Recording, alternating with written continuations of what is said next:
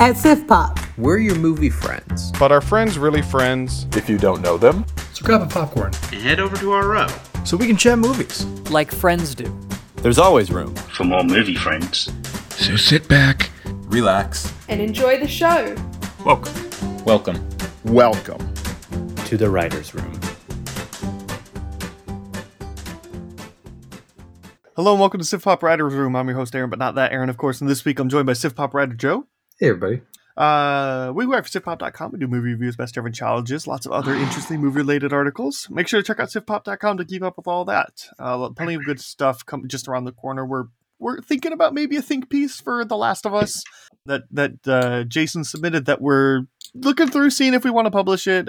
Just send us a draft, so I'm not like saying that having read it yet. I'm going to read it later, but maybe something interesting to look on there.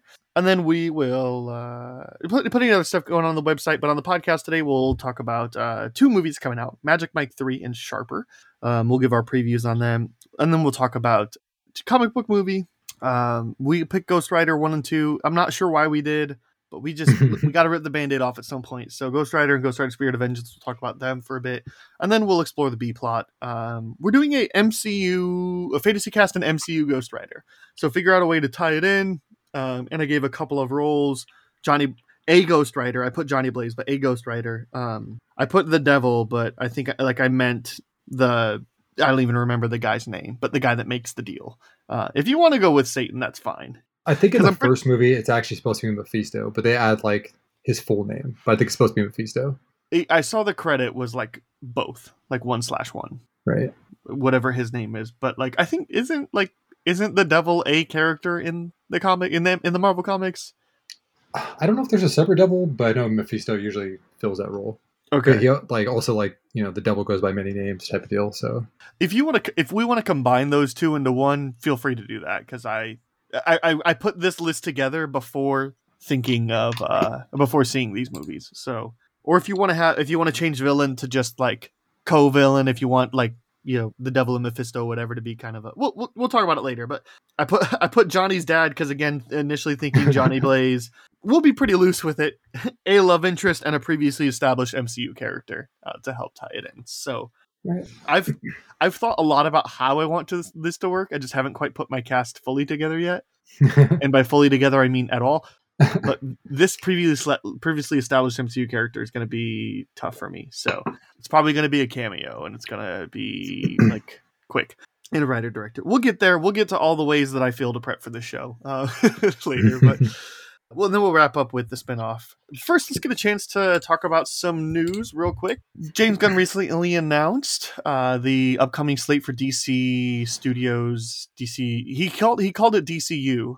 I know they were trying to brand like DCEU, but he just called it DCU and whatever. Yeah. But the plan moving forward with some titles and some release dates, we're going to talk about each project announced. We're going to start with the TV side of thing.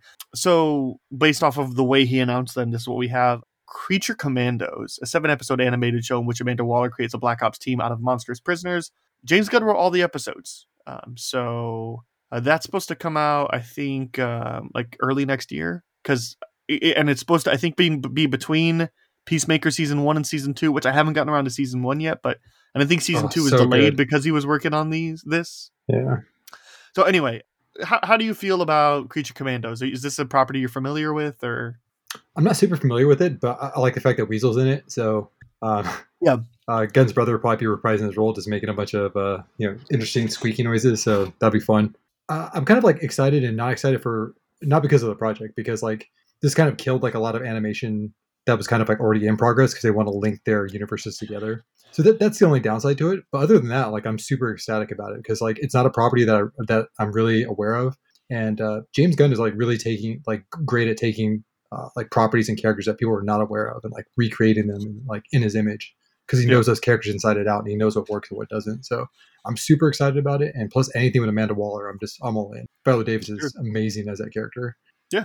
And you said, speaking of canceling things, the news also dropped that Doom Patrol and Titans were both canceled, which James Gunn said those decisions were made before they hired him. But I think Harley Quinn was renewed before all that happened too. So I imagine they'll try to work the Harley Quinn show into, whatever's going on. We'll see. I can't see them. That thing is immensely popular. Like, I can't see them canceling that. Like, that's just too meta and too interesting. If they want to call it extended, or if they want to call it like because of the Flashpoint stuff, but my guess is they're just going to call it, the Elseworld. The Elseworld, yeah.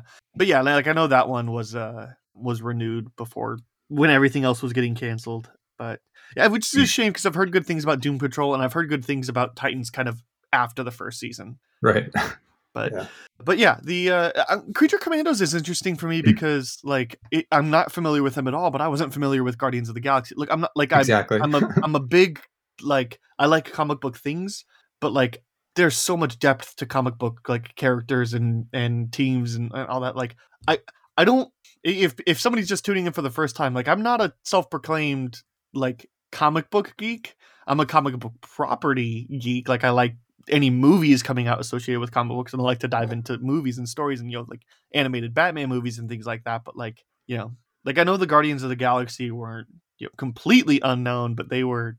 I saw somebody on Twitter saying something like, "Oh, what's Gunn gonna do with these Creature Commandos or whatever?" Or they said something like, "What's Gunn gonna do with this with the DCU?" And like, look what he did with Guardians of the Galaxy. And somebody replied to them like, turn a bunch of D-listers into superstars. Like that's what he's gonna do. So, but anyway, I like the idea of this being animated. I like that Gunn wrote it. I think that's gonna allow for some really creative freedom. I hope that I know he wants to tie in the animated stuff to the regular stuff, but I hope that this one kind of has like a Looney Tunes style, just because I really want like a James Gunn animated superhero thing that like has a slapsticky like over the topness to it. Like I don't really want this to take itself too seriously. Like I want this to be like, I know that the Suicide Squad was already a relatively like not so serious thing. I want this to be kind of that hype, like kind of like that Harley Quinn animated show. Yeah, I think that'd be a good take for it. Yeah, I'm not sure the preview image they showed us if that was just from the comic books or if that was something that's already like a concept. But I like the art style a lot. I thought it looked really cool. It's very colorful and like graphic looking. So. Moving on, we got Waller. You were just mentioning you like Amanda Waller and Viola Davis in the role in anything that she's in. A series features Team Peacemaker. Will be written by Crystal Henry, who worked on Watchmen, and Jeremy Carver worked on Supernatural. Look, you had me with Waller.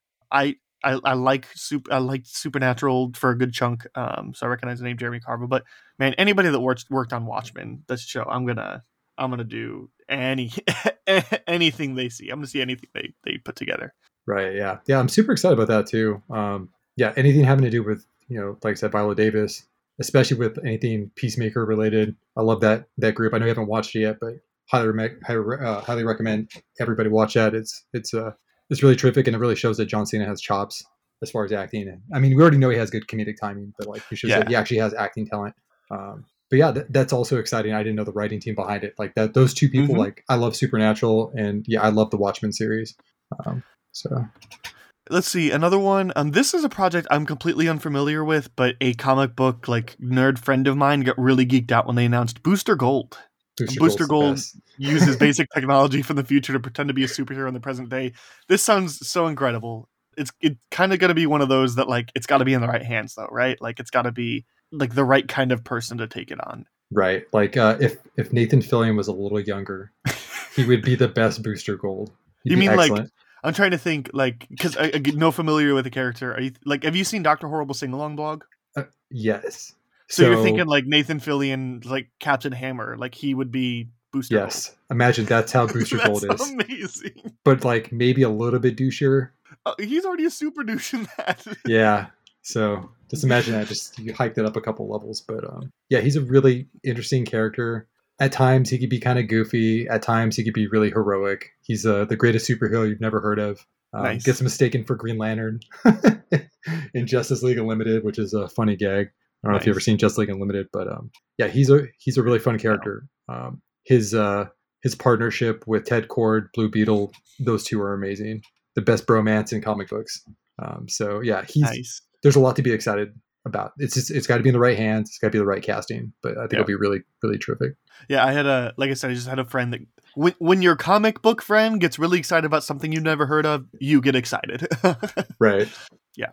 And then Lanterns. This enormous TV event series follows intergalactic cops Jon Stewart and Hal Jordan as they uncover dark mystery. Gunn said there will also be other Lanterns featured, so it won't just be Jon Stewart and Hal Jordan. But that's already huge. Both of them. Yeah, it's arguably the two best Lanterns. For sure the two most popular. Yeah. But also just the fact that they they are taking another Green Lantern property, after the failed Ryan Reynolds take in 2009 or whatever. They're finally taking another stab at it. It's been something that we knew they've wanted to do for a while, and it's yes. And man, putting it on the small screen seems a little off-putting to me. The Green Lantern feels like a big screen property, but I guess the scope of what they have is not going to be able to be contained in 2 hours. I mean, they said Green Lantern mixed with True Detective, so I'd rather them give the time to let it kind of slow burn and them handle cases together and get into arguments and different philosophies about what it means to be a Lantern and just about life in general, because they're two completely different people too. Sure, yeah. So Hal Jordan's very boisterous and kind of talks a lot, and Jon Stewart is very very stoic and a little more by the book. So yeah. And then the last thing that was announced was Paradise Lost. Set in Themyscira, the home of the Amazons, the birthplace of Wonder Woman, this drama focuses on the genesis and political intrigue on an island of all women. I'm excited about this one too. It's hard not to be, especially because I'm trying to think, and we talked about both the theatrical Justice League and the Zack Snyder's Justice League, when that came out, and man, there's even that beginning in that movie where there is no Wonder Woman and they're just trying to keep the mother box from Steppenwolf. That's a really great sequence. Yeah, it's probably one of the better sequences in that in both films, respectively. For sure. So I'm really intrigued by this idea. I just hope I hope they just don't kind of wink wink nudge nudge Wonder Woman too much. I hope Wonder Woman is a season 2 or 3 idea, or maybe even this whole series, however long it goes. Maybe it's meant to be a mini series, or maybe it's meant to be 3 or 4. It will never feature Wonder Woman, or never. My only fear, right? Kind of how my fear is that it becomes like Gotham, where Gotham really wanted to be what was Gotham like before Batman, and then they still threw Bruce Wayne into so much of it, and they had they had these Batman villains being defeated by Jim Gordon. It's what's the purpose for Batman if Jim Gordon could think? So I don't want it to be like Gotham, where it's hey, look at young Diana, which I think it's this is supposed to be before Wonder Woman, but I'm saying I don't want them to jump the gun and season 1 finale, Diana's born, So, I mean, do you have thoughts on this one? No, I'm pretty stoked about it. I feel the same way too. Cause I want to the first Wonder Woman's one of the best DCEU movies. Sure. But 84 kind of left a bad taste in a lot of people's mouths. So maybe it'd be better to kind of rebuild that trust and maybe not, like you said, not roll with Wonder Woman the first season, you know what I mean? Mm-hmm. And maybe make it more a kind of Game of Thrones-esque, Paradise Island type of show. That would be really interesting to build out that history. Sure. For a lot of people that haven't vested in the comic books. Like you said, not everybody's delving headfirst into the comic books. It's kind of daunting at first. Where do you jump in? So it'd be really cool to visualize that for people. Sure. What Themyscira looks like and how their society works. Mm-hmm. Let's move on to the movie side of things real quick. I want to dive into real quick. Gunn acknowledged the Blue Beetle movie coming out later this year. He said he was really excited for people to finally see Blue Beetle on the big screen. I am as well. My only experience with Blue Beetle is through the Batman Brave and the Bold animated series and the Injustice 2 game. And that's a project I'm excited about. Blue Beetle's an interesting character. He also mentioned the Flash movie, and he said it was really terrific. And it's yeah, it was a little weird. You're just not going to get me to buy in that this movie is any good with all the, not just the Ezra Miller stuff, but the 3 or 4 rewrites and director switches this has had. You're never going to convince me that this movie is going to be good until it comes out and I start hearing from people that aren't paid to say this is good.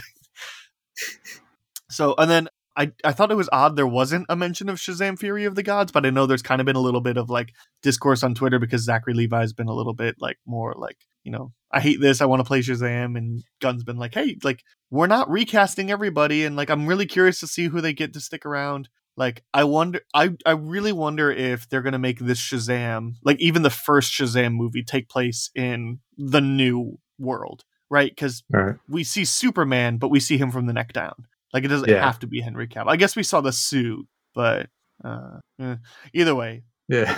I'll be really curious to see who they bring back and who they don't. But yeah, more specifically, who they do bring back.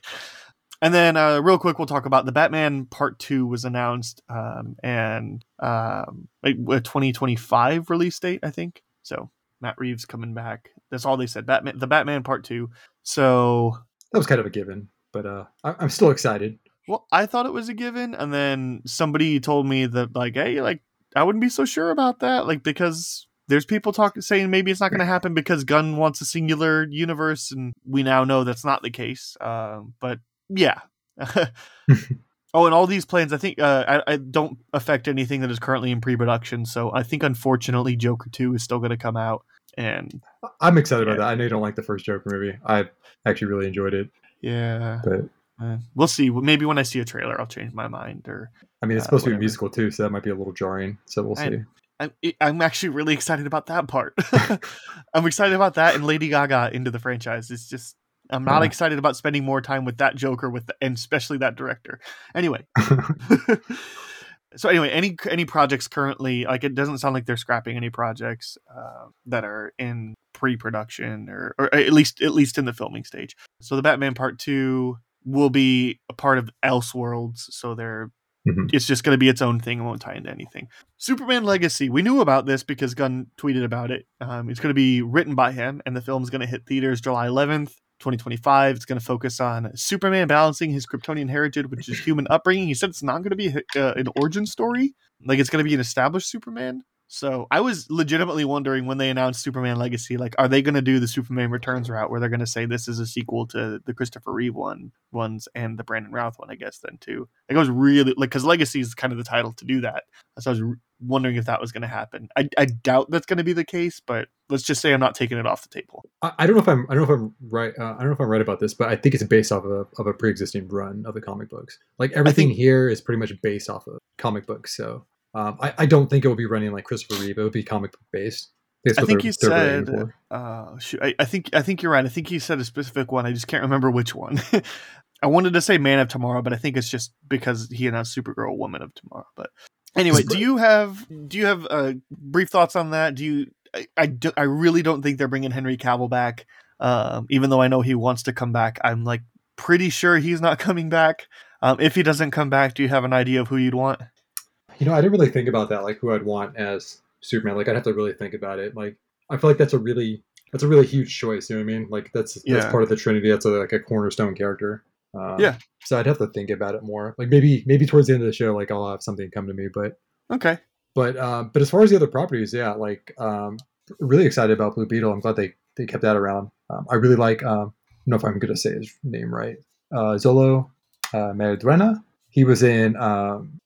He's in Cobra Kai, and he's fantastic. I like him a lot as Miguel. So I'm excited to see him play like the titular character. Plus, like, my introduction to Reyes is from a little bit from the comic books, but mainly what first got me into him was Young Justice. Young Justice is a phenomenal animated show. It's great. That's what I keep hearing. Highly recommend that too, especially if you love all the animated films like you do. What else did we touch upon? That the Flash movie. You know, I'll probably go see it. I do think it was kind of crazy that he threw out there that was like one of the best films comic movies he had ever seen. A little jarring from all the news and just the fact that there's other movies out there that exist, like Wonder Woman, and what I consider higher tier films. Sure, but super ecstatic about Superman Legacy. Like I said, I want to see who they're going to cast. I don't know. You talked about the Brave and the Bold, right? Did you mention Brave and the Bold? Not yet. No. Okay. So Superman Legacy, then we have the Authority. Wildstorm characters will join the DCU as members of the Authority, take matters into their own hands to do what they believe is right. So, like a vigilante movie coming out. I think this one is, as we were talking a little bit about before we started pushing record, Ben Affleck supposed to be involved with writing, maybe directing. We think. Yeah, I mean, I don't think anything is confirmed, but I think it's one of those that Gunn didn't say it, but I think it's one of those a lot of people believe it, and maybe it's just a rumor. Either way, Sure, I like this idea. I'm kind of surprised that this one is getting the big screen attention, but I like that maybe some smaller properties are going to get some bigger screen attention. It seems weird. Like you would think that this would be a miniseries and Lanterns would be a movie event, but whatever. I don't make the calls. But I'm excited to see some lesser known characters get some big screen attention. Like the aforementioned Blue Beetle. So, do you have thoughts on the Authority? Yeah, it seems really interesting, considering Wildstorm characters were initially Image characters that were bought by DC and kind of rolled in. Like if you watch like the Flashpoint film, you see Grifter. Grifter was originally an Image character that they brought in. Really interesting to see them because they were brought about in the 90s and were created by Jim Lee, so they got that going for them. I really like the way that characters look and their designs. But yeah, I'm excited to see what they do with it. I agree. I don't know if it needed to be a movie. It'd be kind of cool if it was a series. Maybe if they flip-flop those, but I think what really got me with keeping the Lanterns a TV series is the fact they mentioned they dropped True Detective. And I was like, all right, yeah, that totally makes sense. That's totally fine where it's at. And it's going to get the budget that it needs. I mean, HBO throws money at things, so sure. It's going to be quality. Then we get the Brave and the Bold.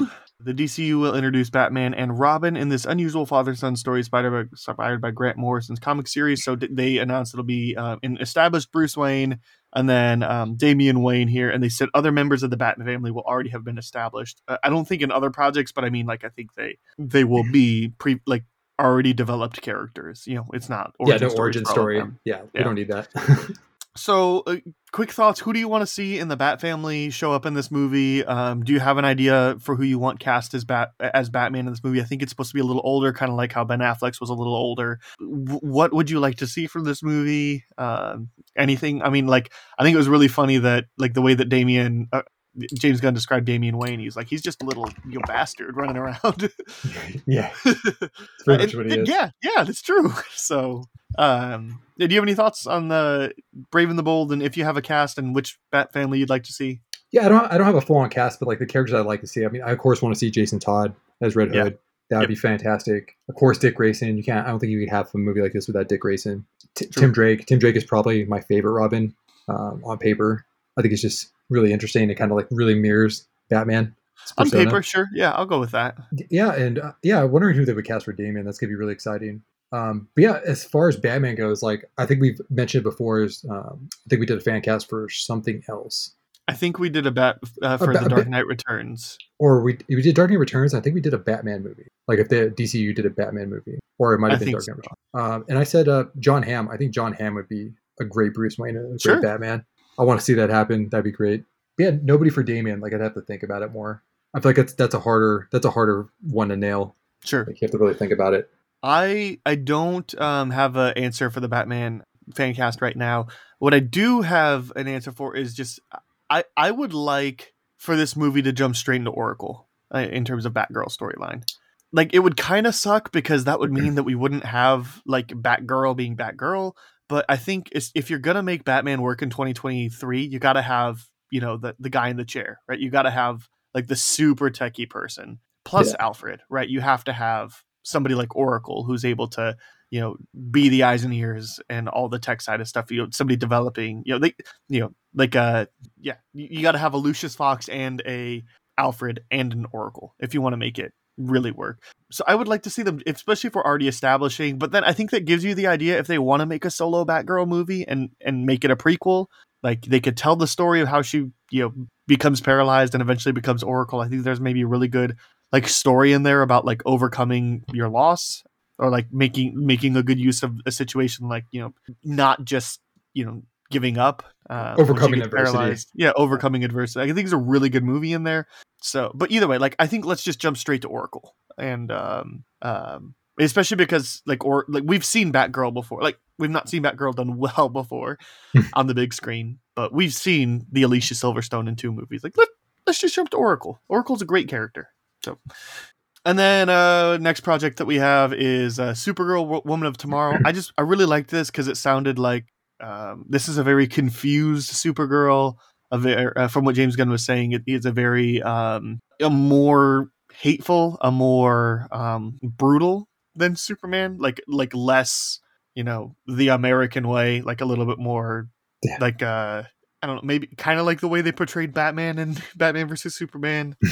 So, thoughts on Supergirl? It sounds fantastic. Plus, like Kara Zor was like a character who had to she had to live through all of this. Like she had to live through like her planet being destroyed. She wasn't like a baby, you know what I mean? Like she got stuck in a capsule and was like frozen for a moment. So she got to like absorb like what happened to the world that she lived in. Where Superman had no knowledge of like Krypton, you know what I mean? Like he was a baby when he got shot off. So it's super interesting. Like he's older than her, but like he shouldn't be. it's a really weird dynamic that they have. But like, yeah, I think it's a really cool take of like her being kind of bitter and kind of more hateful. Because like that would be the natural thing to happen, right? Like if you're put in those circumstances where like everyone you've known and loved and the planet you lived on was destroyed. So sure. Yeah, I think it's really interesting. And then the last thing is Swamp Thing. We don't really know anything about it, although it's already been rumored that James Gunn wants James Mangold for this film. Sure. Like, I'm really excited about the project. I like obviously James Mangold did Logan and the Wolverine, and the Wolverine's fine and Logan's great. We'll get to talk about them in full at one day because we've not talked about any of the X-Men movies here. But yeah, the James Mangold, sure, I'll watch anything he makes at this point. Yeah, he's a great director. I would be really interested in if they wanted to bring back Andy Muschietti. You know, if James Gunn really likes The Flash, like, and Andy Muschietti did the It movies, like bring him back for Swamp Thing. That'd be freaking terrifying. Yeah. No, I like the choice, like the rumored choice of James Mangold. I think he's really good at like harnessing and like handling dark material. Sure. I mean, look what he did with Logan. I mean, and what he did with most of the Wolverine, except the third act is, you know, kind of where it falls off the rails. But like, it's kind of a darker tone movie. It's handled very seriously. Yeah, so I think he'd be fantastic for it. Yeah, I'm stoked about that. Like, I'm not the biggest Swamp Thing fan, but like, not because I don't want to be, but like, it's just kind of like every comic book character. It's hard to like define the diving in point, and like you kind of pick and choose your characters. But like, I've always liked the way he looked, and I kind of like I have a soft spot for the '80s movies, even though they're really not that great. They're really cool. So sure, yeah. That'll do it for that. There's our not so brief thoughts on the DCU announcements. We'll move on to a quick random question. Joe, how do you like your pizza? How do I like my pizza? Are we talking about toppings or about temperature? Toppings, temperature, style, toppings. Whatever. Man, pizza, I could pretty much eat anything except for probably anchovies, and I probably would still eat it. So I just love pizza. But do you like go for supreme, meat lovers, just cheese, deep dish, Detroit style, pan, Chicago style, the right way? I have to say, like, my friend's gonna hate me because he hates this type of pizza. Like, I think half the world does. But I love Hawaiian. Like, I can't go wrong with a good Hawaiian. Yeah, Hawaiian's great. But I love combo too. Combo and Hawaiian are probably my go-tos. But I also do love Indian pizza. If you live in Fremont, we have a deep and rich Indian culture here, and the Indian pizza here is terrific. Like, you throw a stone around here, and you really hit like a nice. So it's what, like, Indian got a spot. curry sauce instead of a marinara? Right. They have different types, like chicken tikka pizza and like masala that's really pizza. Interesting, but I don't it's like really curry. Good. It will change your mind. It might change your mind. Okay. But look, Chicago style is the best kind of pizza there is. Any sort of Detroit style is great. New York style is good. Anything with like a pan crust, I'd much rather prefer than a crispy or a hand tossed. You're not a knife and fork guy? Crust. No. Just look, get in sometimes, there. Right? Look, I don't mind a gas station pizza every now and then. You know, I live in Iowa. We have Casey's, so Casey's has some really great dollar pizza. You know, but yeah, I would much rather prefer a pan style, specifically Chicago style if they offer it. Like when Little Caesars has Detroit style, I really like getting that. I would prefer a supreme, no black olives on my supreme. Some people do and some people don't. But yeah, I want the mushrooms. I want onion, but not a lot of onion, and I want it to be in big chunks so I can pick it off if I want to. Green bell pepper. I'll take it all. Pepperoni sausage. Specifically, I almost always want mushrooms on my pizza. Our go-to is we order from Pizza Hut, and I do a barbecue chicken pizza with mushrooms and pineapple on it, and I think that's really good. Yeah, barbecue chicken pizza is a good go-to. But like supreme Chicago style would be my preferred. That sounds good. Now I'm just hungry. Thank you. I'm just hungry now. You're welcome. Let's move on to talking about two films that are coming out this week. We got Magic Mike's Last Dance and Sharper. Let's start with Sharper. This is coming to Apple TV Plus, February 17th.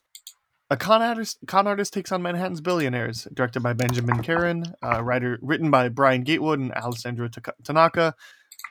Justice Smith, Brianna Middleton, Sebastian Stan, Hannah Dunn, Julianne Moore, John Lithgow. That seems to be like the big names I recognize.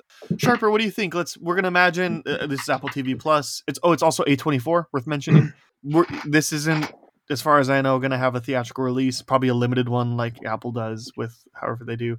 We're going to assume this is a theatrical release. We're going to assume that the only thing keeping you back is your free will. Are you going to go check this out in theaters? Wait till you can rent it at home. Wait till you can wait till you can stream it on a service you already pay for, or are you just not interested in seeing this movie? It's funny because I'll see a movie and I'll be not lukewarm to it, but I'll be like, that looks like a good movie. And I see the A24 logo, and then my interest peaks even higher. Like it's like a whole other grade. Because I don't think I've seen a movie there where I didn't enjoy it. The Lighthouse for me, but I know I you love like The Lighthouse. that movie. Yeah, I do. For me, I'll say theaters, just because of the A24 production. The cast is great. I think the director is really solid. I forgot what he directed that I saw, which I really enjoyed. Oh, Andor. He directed 3 episodes of Andor, and every episode of Andor was amazing. Like, it felt like it was directed by the same person, which is, I think, is a good testament to like how good each one of those directors were and how like cohesive they were. And yeah, and I always love seeing Sebastian Stan and stuff. I think he's phenomenal. I don't want to say he came out of nowhere, but like, but like we saw him in these, the Captain America films, all the Marvel films, and then he started sprouting up other places. I'm like, man, this guy has chops. Like, he's very versatile. And just the cast in general. I think the only person I'm kind of lukewarm on is Justice Smith. Like, I feel like sometimes he feels like he always plays like a character who's kind of morose. Kind of plays like usually around the same type of characters, but not that he's a bad actor, but yeah, maybe he'll be like really great in this movie though. But yeah. I'm looking at A24's catalog trying to find a bad movie besides The Lighthouse. And like I know there's a couple on here that like people I know have seen it that haven't really liked it. Like Men would be a good example. But there's some really good stuff. A lot of stuff I didn't know they did, like Mississippi Grind, and I forgot they did Green Room. Green Room's good, but a lot of great stuff in here, obviously. Really like Green Room. Pretty solid. Let's see. Wow, now the are listed. Oh, I didn't like The Green Light, but I'm not gonna call that like a bad. Like that was just a movie that was never gonna be for me. So like I didn't like it. I hated it, but I was not the audience for that movie. So like I'm fully willing to do that. I didn't like Uncut Gems. Oh no, I actually really liked both of those movies. Yeah. Well, so yeah, Uncut Gems. Either way, massive catalog, great, Everything Everywhere All at Once, Ex Machina, First Reformed, Hereditary, like still Lady Birds. I haven't seen it. I just that's why I don't want to say. Minari's great. Like Moonlight's Best Picture winner. Really like X. Anyway. You're right. A24 is bodies. I haven't seen Midsommar. A24 already has me at least in the streaming category, most likely in the rent category. But yeah, you mentioned Benjamin Caron, and I haven't seen Andor yet. It's high up on my to watch list, but that show has enough clout that I'm going to go ahead and say that's a really big push for it. He also did a episode of Sherlock. I wish it told me which one he did. Season 4, episode 3, The Final Problem. That was the most recent episode that came out, right? Yeah. I haven't dived in yet to Sherlock for good things. It's so good. Yeah. So he directed the season 4 finale, which is the most recent episode to have come out. And every episode, save maybe one of Sherlock, is excellent. There's like one, I think it's the second episode in season 1 that I'm just like, it's fine. But yeah. Sherlock's excellent, and so yeah, those two things alone are going to get me super interested. So I'll be checking this one out pretty much as soon as I can, as soon as I have the free time. So let's move on to Magic Mike. Magic Mike's Last Dance, mostly starring Channing Tatum and Salma Hayek. They're kind of the ones featured here. I'm sure there's some other people that you'll recognize, some faces you can put a name to, some names you can put face to, all that good stuff. Steven Soderbergh coming back for this one, only in theaters this Valentine, coming out February 10th. I guess the last film that Sharper was instead of February 17th. So I wonder that one must have like a limited release this week. I pulled it from Wikipedia for whatever their dates say it is. So anyway, Magic Mike 3, Magic Mike Last Dance, same thing. Theaters rent, skippers or streamer skip. My history with like this franchise, I was like really surprised. I really enjoyed the first movie, and then didn't realize that. Well, I don't think I realized initially who had directed it, and I was like, oh, it's a Soderbergh film. I was like, of course I enjoy this. I usually end up enjoying like a lot of his films. So yeah, and I thought like Channing Tatum was like super charismatic, which he's really fantastic. I think he's one of those actors that has grown over time. We've always known he has like great comedic timing, but I think he's also kind of grown into being more serious roles as well. I think he's good at it. But yeah, I'm actually pretty excited about this. And plus like the addition of Salma Hayek, anything Salma Hayek's in, I'll watch it. Like I think she's another person that's like, you got to see her evolution as an actor, having English be her second language and like her really grow into like these different roles, and like Academy Award with Frida and just everything she's in. Like she's a joy to watch. Yeah, I'm actually pretty excited about this. I remember watching the second film. I don't remember too much about it. I remember kind of liking it. It wasn't as good as the first one, but yeah, I'll watch a drama. It doesn't matter what the subject matter is. So I have not seen either of the first two movies. I'm aware their reputation is a little bit better than I think anybody expected them to be. Yeah. And so I'm just going to base solely off the trailer that I've seen several times in theaters. Like, sure, why not? Let's go Rent, because it looked like Channing Tatum and Salma Hayek have some surprisingly good chemistry. Maybe not surprisingly, like some good chemistry. The first two movies have a reputation, and like a good one. Soderbergh makes good movies. Sure, yeah, I'm on board. It looked funny. It looked. I don't know that this is really my kind of movie necessarily, but how am I really supposed to know? Especially if I haven't seen the first two. So like, I'm certainly open to watching the 1 and 2, and then checking this one out. So yeah, that's all I have to say. Do you have anything else to say about either of these movies? I'm trying to think there's any closing thoughts I have. Yeah, like I was saying again with Sharper, I think the thing that really stood out to me was the fact that the director had directed 3 episodes of Andor, which is a surprise to me how good that show was. It will kind of like rekindle your faith into the Star Wars franchise. There's kind of lulls, you know what I mean? Like you'll have like you have your Mandalorian, and then you'll have your Boba Fett, and you're like, and then the Andor kind of like peaks again. So that got me really excited. And as far as Magic Mike 3 goes, yeah, I'm sure it's going to be a good film. Soderbergh usually knocks out of the park. I don't think I liked his last film. Kimmy? Yeah, Kimmy wasn't great for me. Technically, it looked great, but the plot and the story was it was a little rough for me, but it was still technically sound. So there was that. but sure. He's got more hits and misses. Let's just say that for sure. Sure. That'll take us to our SIF topic. But first, before we do that, Joe, any place you want people to be able to contact you and reach you and follow you, your socials or whatever? Yeah, per usual, when whoever tunes in, you hit me up on Instagram at the Star Spangled Avenger. There's an underscore under each one of those words. Talk everything from comic books to weight training to anime. Mainly anime. I've been watching so much anime throughout the pandemic, post-pandemic. So, yeah. And then a quick reminder, patreon.com/SifPopWR if you want to check out more content for early access episodes of the show and more of me talking about films in shorter format. So let's move on to talking about Ghost Rider 1 and 2. Yes, Joe, we have to. Ghost Rider, we are obviously going to go in the chronological order of these films.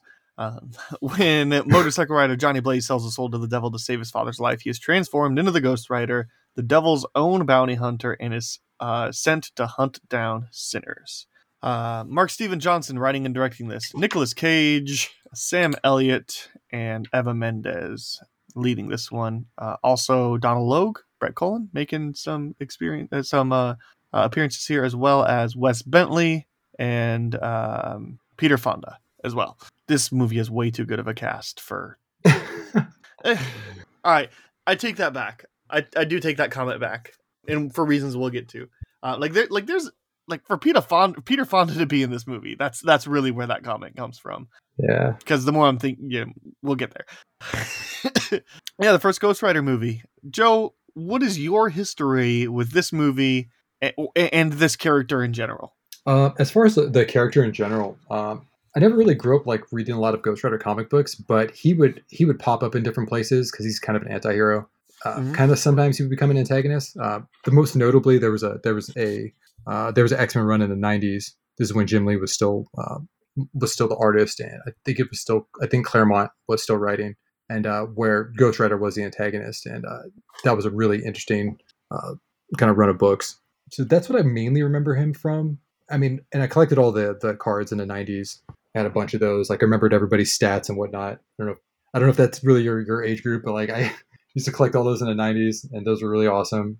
And I loved collecting like Ghost Rider. Like the characters look a little darker, Wolverine and whatnot, a little edgier characters. But as far as the movie goes, I believe I saw it in theaters, and I think the thing that's really funny about this came out a year before Iron Man and the Dark Knight. So right before that cusp where superhero films really blew the doors off of everything. So I remember really not liking it back then, and I mean we'll see if that opinion has changed or not. But yeah, I don't have fond memories of it. This came out in 2007. I was a 12-year-old at the time, and as any 12-year-old that saw this movie, I thought it was fine. I'm making assumptions for a lot of 12-year-olds, but like, look, it didn't take a lot to please me as a 12-year-old, and I thought that there was some really interesting stuff going on. Ultimately, I never thought it was a great movie, but I thought it's fine. I watched this movie a good chunk of times between 2007 and 2008, and probably not since. But yeah, like I remember thinking that this is one of those movies that people trash on, and it's just not worth like what they're trashing on. It's not as bad as people say. So let's get down to it. As far as history with the character, it exclusively goes between these two films, Ultimate Marvel vs. Capcom 3 and the season 4 run in Agents of S.H.I.E.L.D. So that's like my only experience with the character up until this point. So and yes, I'm a Ghost Rider main in Ultimate Marvel vs. Capcom 3 because he is a cheat code with his chain attack. He's pretty good. And he just looks cool. He just does. Yeah. Okay, Ghost Rider. Did you like it, love it, hate it, dislike it, or think it's just okay? Joe. I don't think I hate this movie, and the reason why I don't hate this movie because of Cage. It's kind of hard not to like his eccentric mannerisms and his crazy acting. So I put dislike to just okay at times, mainly on the dislike portion. But I don't absolutely hate this movie. But because it's I remember when we were talking about Blade Trinity last week, you guys were like, oh, it's fun. It's a fun watch. That's how I kind of feel about this. Like there's some things that are so silly that I just couldn't help but laugh, like how stupid they were and like the choice they made. So there's just some stuff about this. It's just incredibly laughable. We'll get more into it, but just so much slow motion and speeding up in this and terrible editing. So I am going to go very strong dislike this movie. I think if you'd asked me before I saw it again, I'd have been like, my recollection would be just okay. Like right and just okay. I'm going to go really strong dislike. And I don't have a single good thing to say about this movie, but I don't necessarily know that anything was like bad enough for me to go, I hate it. Right. Like it wasn't actively making me mad or whatever. It was actively making me sigh and cringe, But like this movie's not like offensively bad or anything like some movies that have gone to the hate it camp. So a really strong dislike it. You're right. Maybe Cage's performance like kind of brings it into like I at least was kind of entertained. And but maybe that's the only thing keeping out. I hate it. I have literally nothing positive to say about this movie. I guess like I liked when they gave Ghost Rider his outfit halfway through the movie, because he has he steals the guy's jacket, and it was just like, that's the Ghost Rider. I don't know. I guess props to costume, but like the effects are terrible. Like even for 2007, they're terrible. Here's my first note about this movie. This movie visually looks like it belongs in 2001 and to be directed by a Fast and Furious director. Like that's exactly the aesthetic that this is, and that's 6 years later, man, and the entire time I was watching this movie, I just thought this movie was older than it is because again, I was 12 at the time, right? I thought this was like 2004, right? And in 2004, you can excuse a lot of this away, but in 2007, we are 2 years after Batman Begins, and we are 1 year before The Dark Knight and before Iron Man. Like this belongs so this belongs in like the Daredevil Elektra era. It does. It feels that way too. It feels really misplaced. So yeah, so it's just one of those when you stop and you consider this movie came out 1 year before The Dark Knight. This movie came out after Batman Begins. That is wild. How do you still make this movie? And not a little bit, right? 2 years later. You had time to change some things. How did you possibly think that this movie was going to work? And it doesn't at all. So yeah, this movie looks like it belongs in 2001, directed by whoever did the first Fast and Furious movie. Yeah. The whole backstory for the Nicolas Cage thing, the selling his soul to whatever you want to call him, Mephisto or whatever his given name is in the movie, Mephistopheles.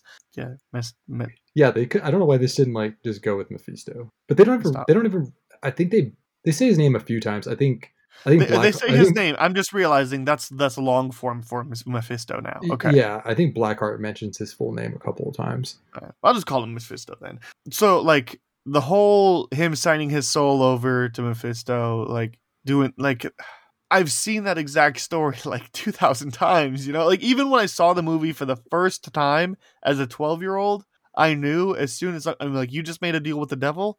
Yes, you asked, you got your father to be healthy, but like as soon as literally the second that he drives that motorcycle, but I'm like, he's gonna die in this motorcycle crash. Like that's how these deals with the devil work. That's a monkey paw thing, right? Yeah. Yeah. Like even as a 12-year-old, they couldn't fool me for a second. So this whole movie is very, very tropey. Like it's very tropey. It's very predictable. Like yeah. And look, so was Blade Trinity, but I had fun with Blade Trinity. I did not have fun. Come on, you didn't have fun watching Nicolas Cage eat jelly beans out of a martini glass? Look, or drink a whole yes. coffee? Actually, yes. And my wife said, we have martini glasses. Can I go buy some jelly beans and put them in martini glasses? And I said, that's stupid. I like where your head's at, but that's not a space saver. Tell you something else I didn't like. Nicolas Cage's atrocious accent. Offensive at times. That was... Look, he didn't have to be from Texas. Like, just because he lives in Texas doesn't mean he had to be born there. Man. I'm sure if I close my eyes, I'd be like, that's a Texan. I would have been like, that dude's from Texas. I'd have been like, that dude is a mid-2000s bad actor doing in Texas. And I would have been correct. I wrote this note down during the freeway scene where they back up traffic on the interstate in Texas. Yeah. And then people are like, running out of the cars to go like, oh, it's just Johnny Blaze. Can we have your autograph? Look, no stuntman has ever been this popular. It's even in Texas. Like the only one that comes to mind that's like that popular. Evel Knievel. Evel Knievel. That's it. That's it. But if Evel Knievel stopped a ton of traffic on the interstate or on a 2-lane highway, like a very popular 2-lane highway, people are still going to be mad and be like, look, get out of the way, you jackwagon. Like, no. Well, they'll probably tell them after they get the autograph. Probably. Here's one of the things too. I have really two big gripes about like the consistency between this and Spirit of Vengeance. If he is this popular in this movie, how does nobody know who he is in Spirit of Vengeance? I get it's halfway across the world and a few years later, but if Johnny Blaze is this popular, well, how is he never recognized in Spirit of Vengeance? We'll get into it when we talk about Spirit of Vengeance, but there are reasons like that are pretty clear. Okay. That's okay. I'm like, I know that Spirit of Vengeance was a soft reboot, but like still, exactly. Like, it's just one of those. If you watch them back to back, and you're like, this guy that stopped the freeway, and everybody saw him from however many cars back, we're like, that's Johnny Blaze. I'm gonna go get his autograph. It didn't. Now nobody knows who he is. Not to tip the hand too much, but like, it didn't even feel like a soft reboot. It felt like a reboot. It felt sure, almost like they didn't even belong in the same universe. Yeah, absolutely. We'll talk about it more. All right, so I specifically wrote down this one line as a way to iterate just how awful the dialogue is in this movie. Oh, it's so bad. I will retire him just like I will retire you, father. Oh my god. I put as a note, as a con, the dialogue, comma, woof. Look, I could have wrote down 30 times throughout this movie that it made me cringe. And like, look, I don't remember it being that bad. But like, honestly, the only things I remember was Nicolas Cage riding up the building, Ghost Rider riding up the building, and then what's it called? The Penitence Stair? That's what it's called, right? The Penance Stair. Penance Stair? Yeah. Like, I remember that when he did it to the first guy. He's like, look into my eyes, and he sees all the pain that he's caused on other people, and that just literally kills him. That early 2000 effect. I don't know. Yeah, it kind of got me. Like, if it came out in 2001, no complaints, no notes. But yeah, it was I could have wrote down 30 times that the dialogue made me either laugh or cringe. I could have wrote down 30 times it made me laugh and 30 times it made me cringe, but not laugh for good reasons. Laugh like, how did this go through? Writing, pre-production, filming, editing, all that. And then I looked in the IMDb trivia, and Nicolas Cage is a huge Ghost Rider fan, and he said he wrote some of the lines for the script, and I was like, oh, that's how. Yeah. You let Nicolas Cage. He's a huge comic book. I mean, yeah. Where he got his last name is from Luke Cage. So, But the one of the funniest things I saw, and it made me like burst out laughing. Eva Mendes' character Roxanne, she's like waiting for him at dinner, and she pulls out a magic 8-ball out of her purse. Why do you have a magic 8-ball in your purse? Why do you have that?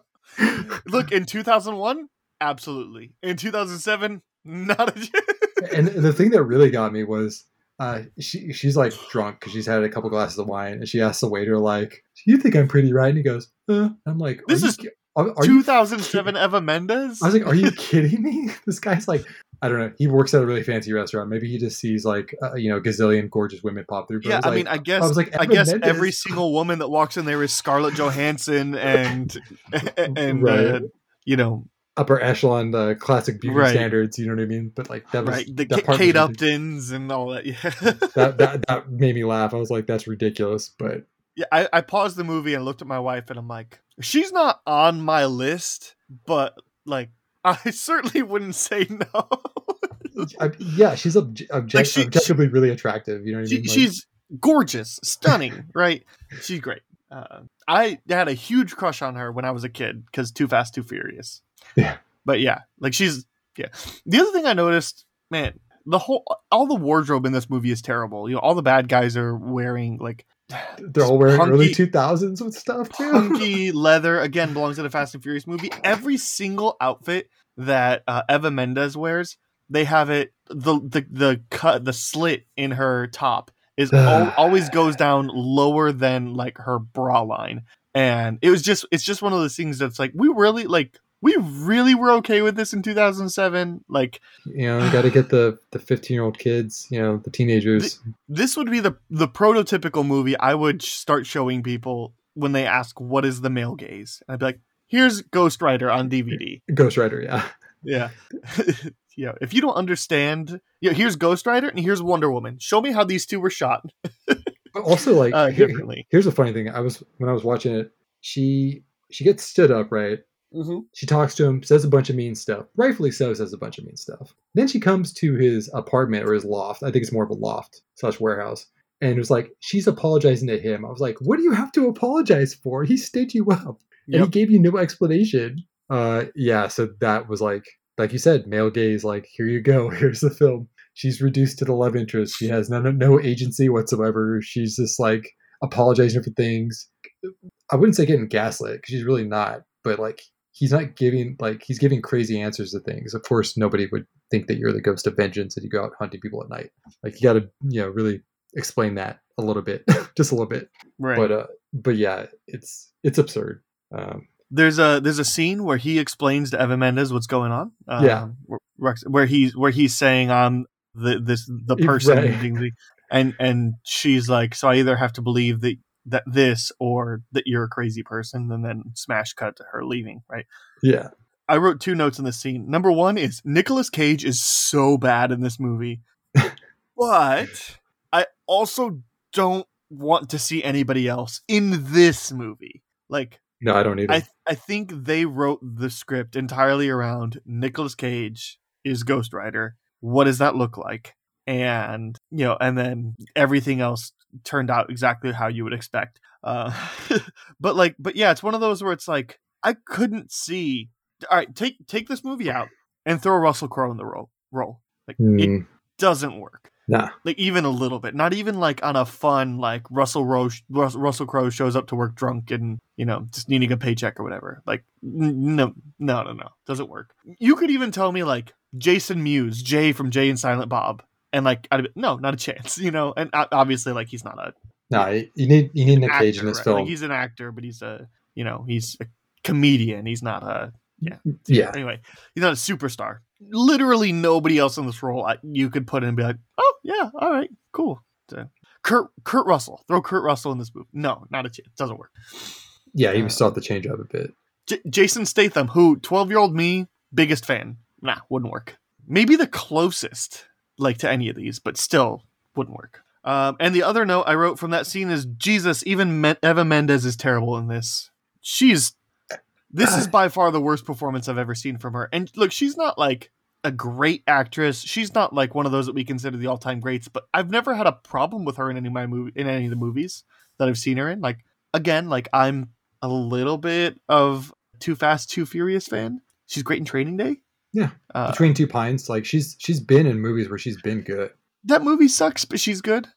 She's great in The Other Guys. I agree. I think that movie's not to just kind of get off the rails, but I think that it's a bad movie with some good performances. Like it's not a good script. You know what I mean? Like The Place Beyond the Pines. Yeah, it's like I thought you were talking about The Other Guys. Like not a chance. I'm not taking that slander here. No, The Other Guys is amazing. We already talked about that. Yeah.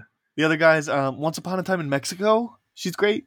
Yeah, and that movie's not good either. So I kind of like that one. Yeah, it's the weakest of the three, but it's fun. So look, she hasn't had a great career, but she's like certainly better in every other role she's been in besides this one. This is by far her worst role. Like, and it's not even kind of close. So at least of anything I've seen. I mean, there's still The Spirit and Bad Lieutenant, Port of Call, New Orleans. But that's Spirit's kind of yikes too. But like, it can't be this bad, right? I've only seen The Spirit once. I don't plan to ever watching it again unless it comes to this podcast. So. Well, it's on the list of potentials to talk about. Oh, God. Okay. We'll see. Anyway, like point being, like, I see Eva Mendes in a role, and I'm not like, oof, but she's terrible in this. So yeah, she's not great. I wrote the visual. I will say who's great though, and even given the really terrible dialogue, Sam Neill is still killing it in this movie. Sam Elliott. Sam Elliott. Sorry, Sam Neill. Sorry. He's playing Sam Elliott, and that's fine, which is right? great. But like, he's got a fantastic voice. He does. He has a great voice. He has. He knows what he does. He does the same thing in every movie. You know, he does the same thing in Tombstone and the same thing in Big Lebowski. You know, like he's just kind of he plays Sam Elliott in every role that he's in, and that's great. Like I love that he has that kind of career that he probably didn't need to look up a script. He just showed up and be like, all right, so what am I doing? Oh, you're playing yourself. Got it. Cool. Just knocks it out. And then just knocks a couple scenes out, goes home and gets a paycheck later. So like he's fine, right? But he didn't have to do anything special. and the movie makes it, oh my God, like maybe the worst part about this movie is the fact that they try to pull off that Sam Elliott was the original Ghost Rider, like as a surprise. Yeah. The only person that knows what's going on, that like doesn't have a TV or anything around, yet he knows all this lore, and he knows exactly what he needs to say to Johnny Blaze. Like it's obvious this guy was the original Ghost Rider. Like not even close, especially since there was that tease in the beginning that kind of explained the original. Anyway. Yeah, it's I don't know if that was intentional. If they're just trying to like placate to what I would call the cheap seats. Like, look you figured this out. But it's like, nah, it was pretty transparent who he was. I think they made a movie for 6-year-olds and even 6-year-olds saw it coming. So. Yeah, I think so. I wrote down that the visual effects are actually like interesting in this movie. Like there's definitely some things that I'm like, I get what you're going for, but the technology just quite wasn't there in 2007, or like the right team just wasn't on it or whatever. There's a million reasons. It's not necessarily, one particular thing, but like there was at least some things that I was like, all right, I get what you're going for. That looks fine. And then there was other moments where it was just terrible. And the biggest part is that it was really inconsistent with everything. Like sometimes there was actually some pretty decent effects, and then the skull on fire never looked good. Looked too shiny. And then yeah, exactly, right? It looked the materials looked too shiny. It looked too clean too. Yeah. But then the the other part of it too is like even in moments where they choose to use visual effects, like where they have a demon, and they want to show off that he's a demon, so they have a bolt of lightning strike, like, and then they just show like an X-ray version of the face. Like even when they choose to do that is super inconsistent in the movie, and like when they choose to reveal like the shadow of a figure, or like it's all just to play in it, you know. So yeah, so both from an actual aesthetic standpoint and in terms of like a when does this do that, very inconsistent. Yeah, I think I would have preferred to with Mephisto and like in Blackheart when they weren't like instead of those flashes, like oh yeah, they had that laughable effect that's almost like straight out of Bram Stoker's Dracula, where they show Peter Fonda's silhouette and it's like moving. It looks like a hunched over like demon, and it just looks super terrible. Man, it looks terrible. But the worst part was that it didn't make any sense, like how that shadow would project. Like a shadow, the shadow wouldn't project on that unless the lightning bolt came from inside the tent, and it didn't. Like, it was just this. Like I was like, this makes no visual sense. It's not like a creature lurking outside. If there's a creature lurking outside, then that shadow. Anyway, this is just Yeah, like I was saying, I would have preferred if like at some point in time they showed them in their demon form, like actually like comic book accurate. Like I'm sure something in the MCU they would have been more comic book accurate. Like Blackheart is like a massive, huge blue demon, and he looks really cool. You know, and some people know what Mephisto looks like. They've seen pictures of him, but like he looks like your traditional kind of devil, red, and like has like really crazy like frayed out hair, kind of like Wolverine. So I think that would have been cool to show them like that. But like these movies were never accurate during this time. Like they thought it was silly to try to look like comic books, which we know is like completely the opposite. Like usually the more faithful you are now, like there's better response to from fans. So yeah. The last note I have is just that this movie's ending is so boring. It's bland. First of all, the fact that Sam Elliott's Ghost Rider like just rides with him and then leaves. It's like what? And then he dies, right? I mean, yeah, he's like, I only had one more ride in me. I'm like, why did you go? And you couldn't like. He's like, I get it, but you couldn't like. You already rode there. You couldn't make it 10 more minutes, like to help him, or to die trying, like. Yeah. Anyway, and then, or at least see the contract, resolved. See him win. See Johnny Blaze not, destroy the world. He's like a glorified chaperone. It was really weird. It's a really awkward scene. It doesn't really make any sense. And it's like Nick Cage didn't not know where he was going. Like, yeah, he could. Where he was going. Why didn't you just draw him a map or something? I don't know. It's just a stupid thing. But like the ending is just so boring, and that's the worst. That's the worst thing for a comic book movie to be, is just boring. Comic book final fight scene. And I also wrote this down. I wish that the pendant stare would have been like, it is the thing that eventually kills the Hunger Games guy, Seneca Crane actor dude. the like villain of the movie. It is the thing that actually kills him eventually. But I wish that would have been the first time we saw the pendant stare. Like, I think that would have been a much more powerful moment if we didn't see the exact same thing earlier. Yeah. But like if that, because especially too, at the very least, even if the rest of the movie is the exact same, at the very least, now you have your people, your Ghost Rider fans that went to the movie and they said, all I wanted to see was the pendant stare. Penance stare. Sorry, whatever. Same thing. You know what I'm saying? Yeah. Ghost Rider fans would have been like, all I wanted to see was a penance stare, and it was done in a super satisfying way, and everything else about the movie sucked, but that moment was great. And it wasn't great because we already saw the exact same thing before. Yeah. That was just unfortunate. So that should have just, my opinion, that should have just been saved for the finale. Also, like, there's kind of one of those like henchman things going on where he's got like the water, and the air, like side demon people. And then like, they're so easily killed. Like, especially like the one leading up to the final fight scene. That was the water one, right? Oh yeah, he dies in like 2 seconds. Like it's laughable. I started laughing during that too. I was like, why were you? Yeah. The wind one was kind of fun how he killed him though. He spun his chain. I was like, that was kind of cool kill. That was all right. There we go. I have 2 positive things to say about this movie. I liked that moment. Yeah. I'm out of notes. Do you have anything else? I think I like the bike transformation. I thought that was kind of cool. I like the transformation stuff. I think it looks, if I think about it from like a early 2000s sensibility, which I did throughout this movie, I kept forgetting it was in 2007. I was like, that's kind of cool. And then I would flash back to reality, like, oh, it's 2007. I don't know if that was as good as I thought it was, but It's kind of funny to see like a Rebel Wilson cameo. That was pretty funny. Yeah, first ever appearance. Yeah, it's pretty funny, and she has an American accent. It's pretty hilarious. Yeah, that was really funny. Her moments. I think Peter Fonda is pretty. I wish he was in the movie more. I think he's pretty good. He's probably one of the better performances in the film. That's not saying anything, though. I got to say something, man. Got to keep it somewhat positive.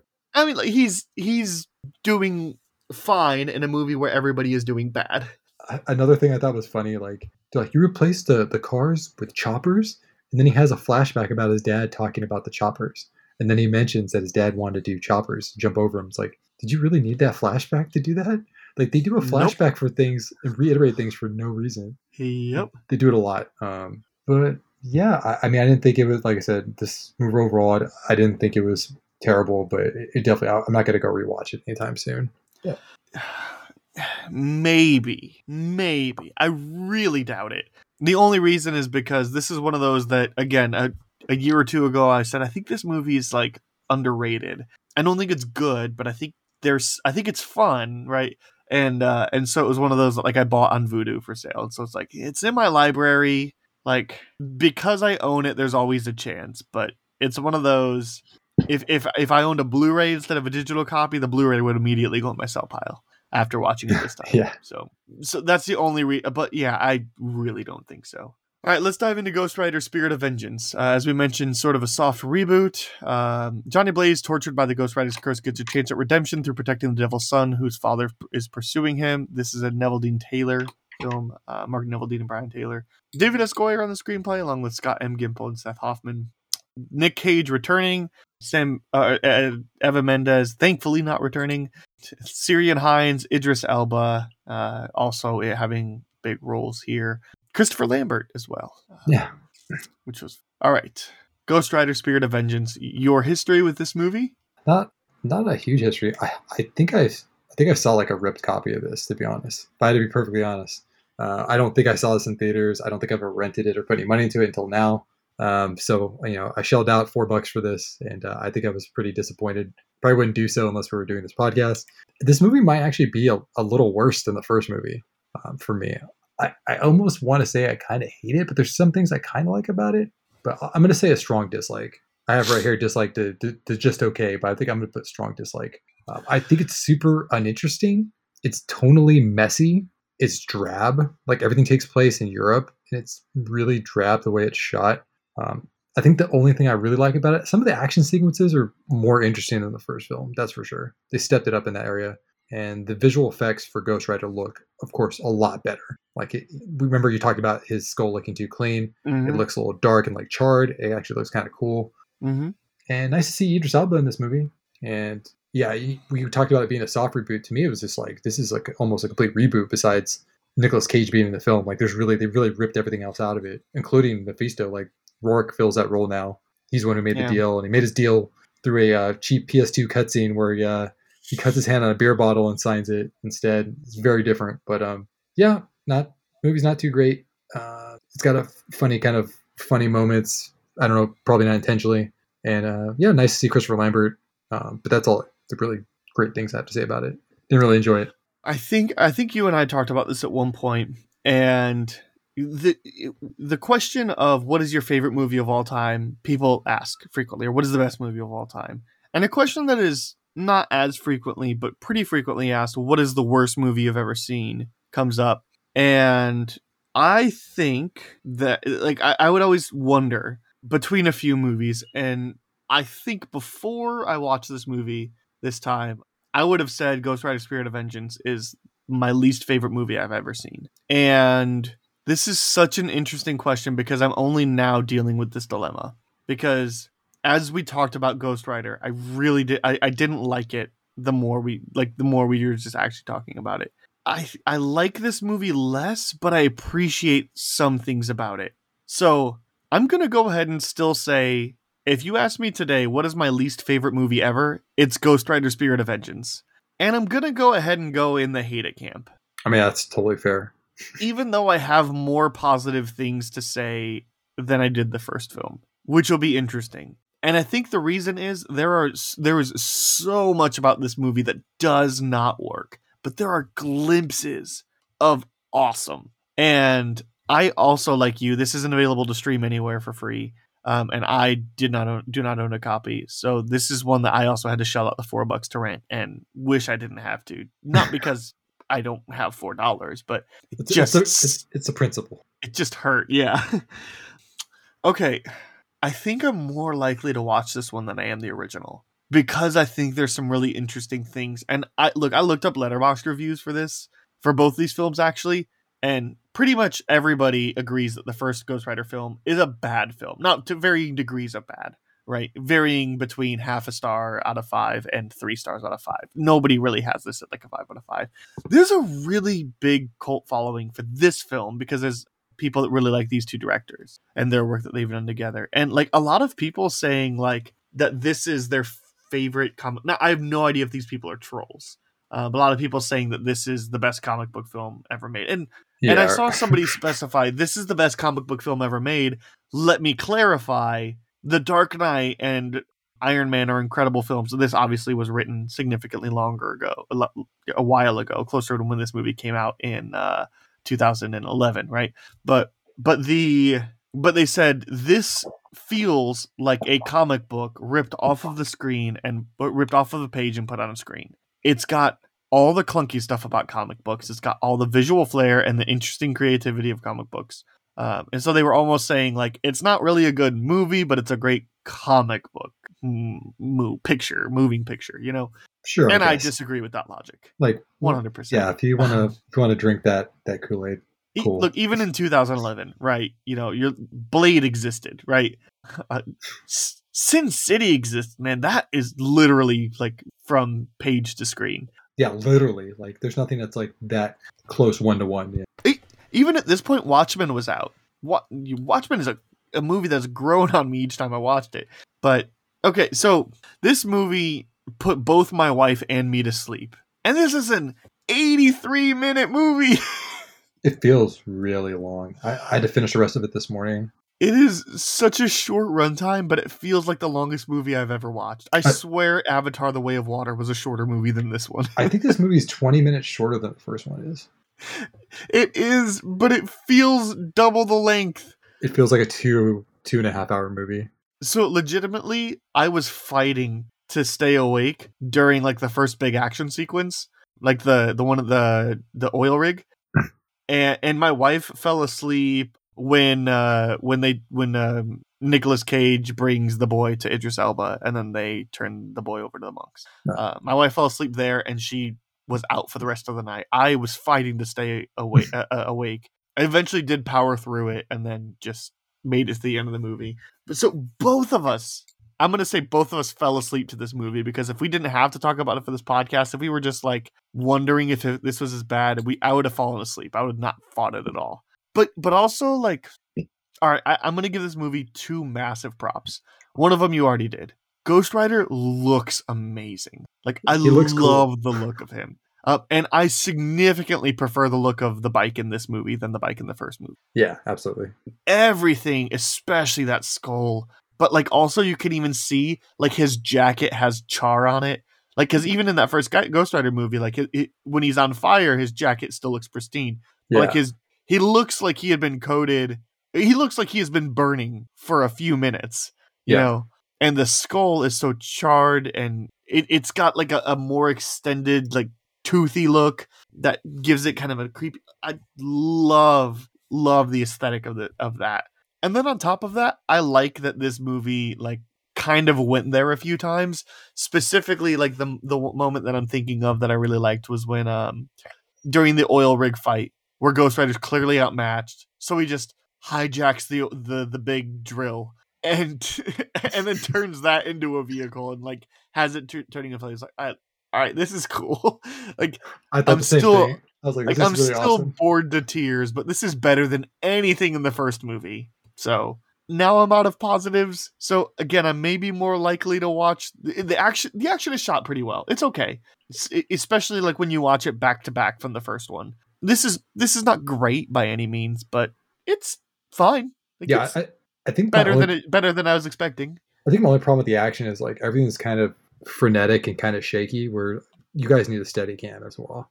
Like, you guys need to capture some of those cool stuff that's happening a lot better. But I thought the driving sequences were filmed really well. Yeah, they look really good. So yeah, I totally agree. Him hijacking the kind of like drill / like it's like a buzzsaw. I don't know what it was. It was something like that. It like hellified it and it looked really cool and like charred and burnt up. Like that was really cool. I like the fact that you could hijack vehicles. That was super cool. Like you said, I like the ending chase sequence. I thought that was cool. I thought it was funny that they tossed in a Wilhelm scream at the end. That cracked me up.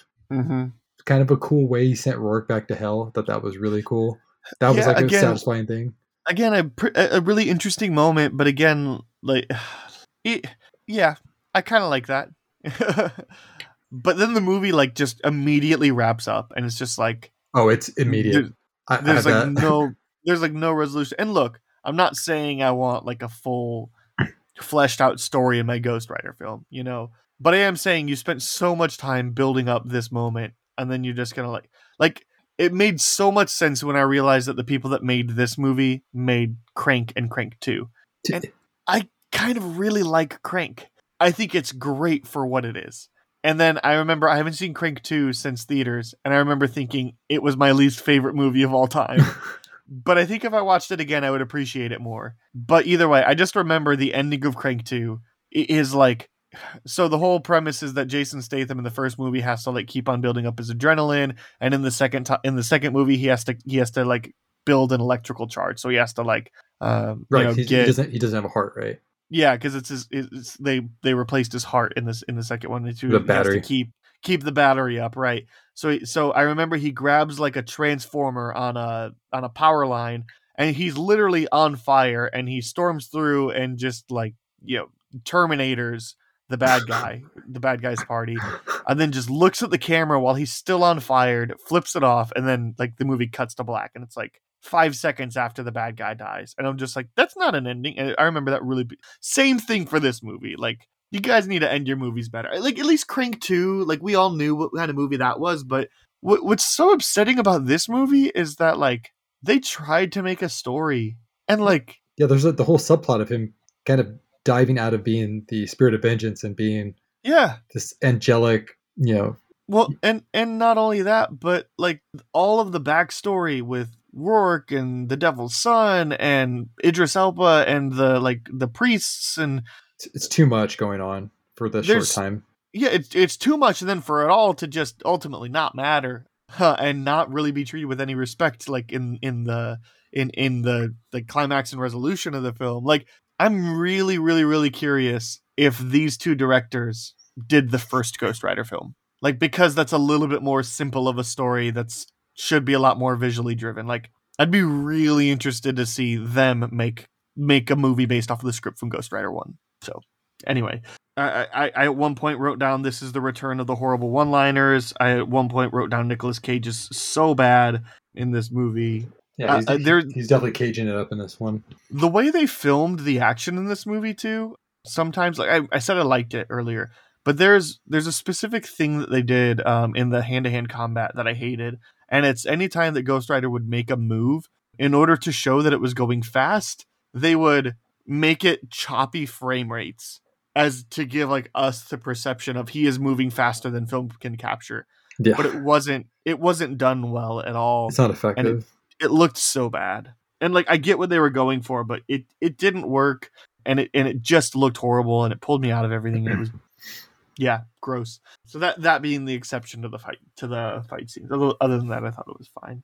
The only other thing that I wrote down about this movie is the thing I said earlier about the two differences between these movies that I really hated. One of them I really liked, one of them I really hated. The aesthetic, the look of Ghost Rider for this one is so cool. The thing that I hated that they changed was the way that they reshoot Johnny signing the contract. Like, one of the things I really liked about, man, here I am giving a positive to the original Ghost Rider again. It's not about the execution. It's about the intention or whatever. When in the first Ghost Rider, Johnny is just examining the contract. Yeah, it's a complete accident. You know what I mean? It's a complete accident that he signs, right?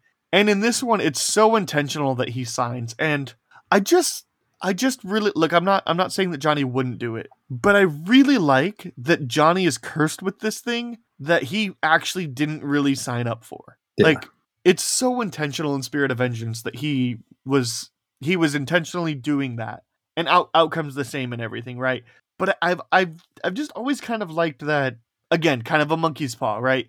You open up this contract, and you know the way he holds it, and it pricks his thumb, and it cuts it, and he signs, and then Mephisto's just like, "Oh, that'll do," and he just pulls it away. And it's like, you didn't get a chance to read the terms and conditions. Like, I like how he really got swindled, like it was like a snake oil salesman. You know what I mean? Like it just kind of yes, he got swindled. Yes, he got snaked, and in this one, it was nothing like that. It was no cunning. Super edgy too. Like he hammer fists right a beer bottle and like drags his arm across. It's like, yeah, it's like there's no cunning there. There's no deception or whatever, you know. So I missed because it's so much more of a curse when it's like Johnny never actually signed up for this. He was curious. He's probably going to anyway, but in terms of actually signing, he didn't do it. Like, yeah, he barely did it, you know. He accidentally did it. So it just pulled me away more just because I liked that significantly less. And you're right, it's a lot edgier. It's shot more like a comic book film with like quick frame cuts and, you know, stills and things like that. So anyway, I'm going to say that if we are not counting, like, this is my least favorite movie ever that was put in theaters. So I'm like, not counting straight to VOD stuff that I've seen, because obviously there's some stuff there that is equally as bad, but you know, there's less of an expert. So if the category for like least favorite film only includes movies that got a box office run, this is my least favorite movie of all time.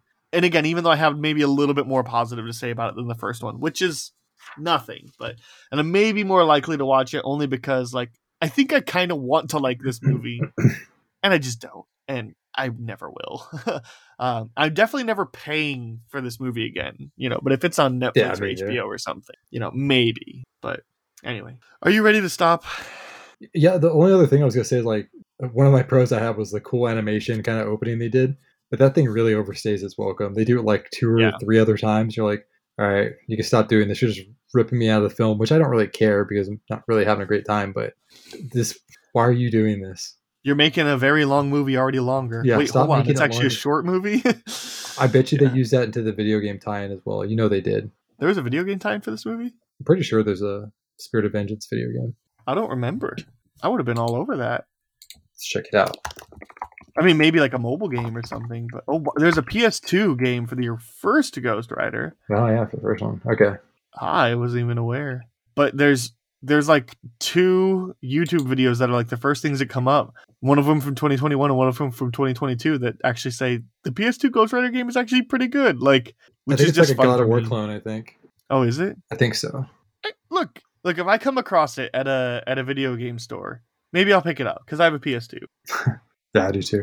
So like, you know what? I might give it a shot. If I come across this at my video game store, I'll pick it up. But I'm not gonna like actively search for it. Yeah, nothing like that. Yeah, as far as I can tell, nothing for Spirit of Vengeance. It's also funny because I picked up the Incredible Hulk game on PS3 because it's one of those that I always kind of heard like that one was actually kind of good, and I found it at my local store and I was like, you know what, why not? I'll give it a shot. And they also had the Thor video game. Oh god! And I did not pick that one up because I remember even when that one came out, everybody was like, nope, this sucks. And even like there are some of these games that have gotten like a like X-Men Origins Wolverine is one of those that it's like people are like, hey, this one is actually pretty good. That game is pretty awesome, actually. Right? It's really good. Like there are some people that are doing that. It's like Incredible Hulk kind of has that like, hey, that one's actually pretty good. If you play that one, you won't regret your time. But the Thor one, literally nobody has anything good to say about. And then my video game store also had a copy of the Captain America First Avenger. It's decent. I actually worked on that game too. Oh, I did QA on that game. Oh, that's cool. I picked it up. So it's like mediocre Arkham. Yeah, that's kind of what all the reviews I saw said. Yeah, that's cool. I didn't know that. I thought you told me you did mostly mobile games. So I just assumed that was. Yeah, I started off in console games. So cool. Yeah. Well, I guess be happy to know that I picked it up, and I did not pick up the Thor game. I picked up the Incredible Hulk and the Captain America one. I'm more excited to play that now. That'd be cool. Yeah. First time I've ever spoken as somebody that worked on a video game that I played. Nice. Cool. So anyway, just like I think it's kind of nice that there's kind of these resurgence of some movie tie-in games that are like, hey, actually some of these are better than the movies. like X-Men Origins Wolverine, and it sounds like that's the case for this Ghost Rider. Yeah. So like I recently played you might have been on when I talked about it, but I played the Wanted Weapons of Fate video game on PS3. Yeah, I heard that game is better than the movie is. Oh, it's kind of look. The movie's fine, but that game's kind of good.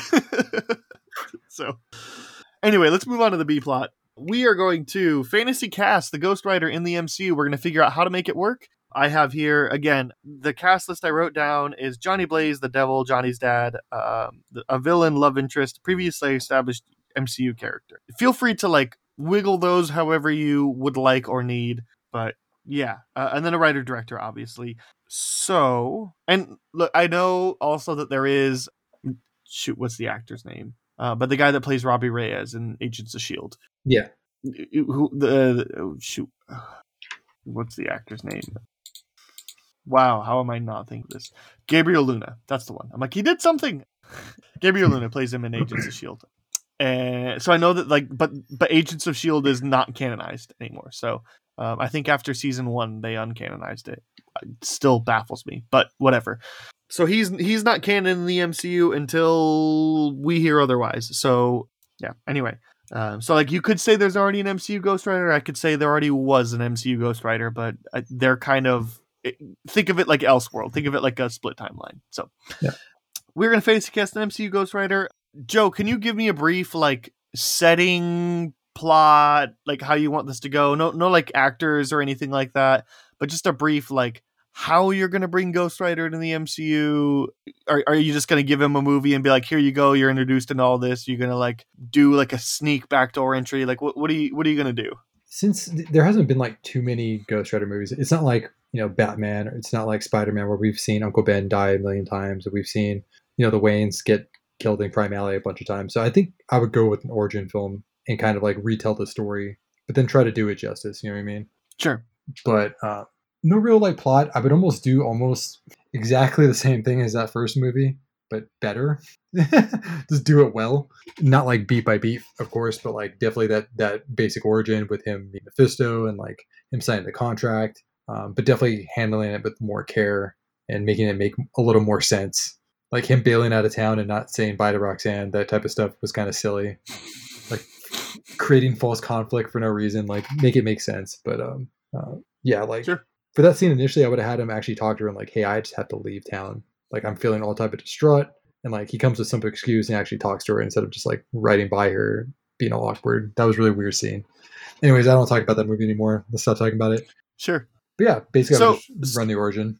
So for mine, I wanted to take this in a different direction because I'm really interested in finding like ways to backdoor movies into the MCU to make them like previously established. And look, if there was Ghost Rider and then we are acknowledging, Mephisto and all the like, demonic portion of the MCU, I think it's safe to say that it's been around for like they've been around for a while and we just haven't heard stories from them. So will you remind me, what is the name of the Ghost Rider that Sam Elliott plays? Because he's only credited as the caretaker. I think it was something Slade. Or Slater. I was thinking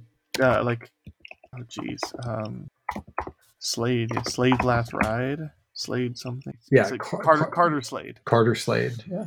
Yeah. Carter Slade. I'm going to make the movie based off of Carter Slade, not Johnny Blaze. Ooh. And you're going to make it a Western? I'm going to make it a Western. Oh, okay. And I'm going to have it set in like the Wild West. I like that. And I think that's a really easy way to backdoor this in. So my story is going to be essentially the intro narration that happens, that Sam Elliott gives. So I'm going to have Carter Slade, and I'm going to have him be, he for some reason, because we don't really know why he became the Ghost Rider ever, but for some reason, he says out of greed, but like he's very vague about it, or for freedom, right? Because he got greedy and then he went to jail and then he was off or was going to get hung or whatever. Anyways, like we know very vague things about it. We'll get into more specific, right? We'll get into why he makes a deal with the devil. He agrees to become the Ghost Rider, and we're going to see him carry out missions for Mephisto. And then and then the movie's climax is going to be him refusing to deliver the contract and running, and then we're going to have a very like end of John Wick 2 kind of ending, where he's just like, I guess I'm running. Except we're going to have. I want to bring in. I want to like have something to where like Ghost Rider like manages to get the upper hand on Mephisto, and so like obviously like not killing him, but putting him in a state where he's not gonna like be around for a couple hundred years, where he retreats back to hell until Carter Slade is gone, or like Carter Slade like puts a curse on him, or like somehow Mephisto can't track him down and all he's worried about. Anyway, something that just explains why Mephisto wasn't around for a while, and Carter Slade just gets to go. So anyway, that's the movie I'm doing. Also, because that gives room, because it really feels like the MCU, especially the new Doctor Strange movie, is kind of going to go towards Mephisto. So it allows Mephisto to already be an established character by the time Doctor Strange 3 comes out. Yeah. So that's kind of the thought process that I was at is we introduce Ghost Rider and we introduce Mephisto, and then we have Mephisto like being a bad guy in Doctor Strange 3 and potentially beyond. Also, this gives me room. This is going to be a one-off for Carter Slade. Maybe he appears like as a Force Ghost or whatever, like a cameo in a future movie. But like this is going to be a one-off. And then I would like it. Let's just canonize Robbie Reyes, Gabriel Luna's Robbie Reyes, because I really liked him in the role. Also, I love the look of his costume with like the hooks on his leather jacket.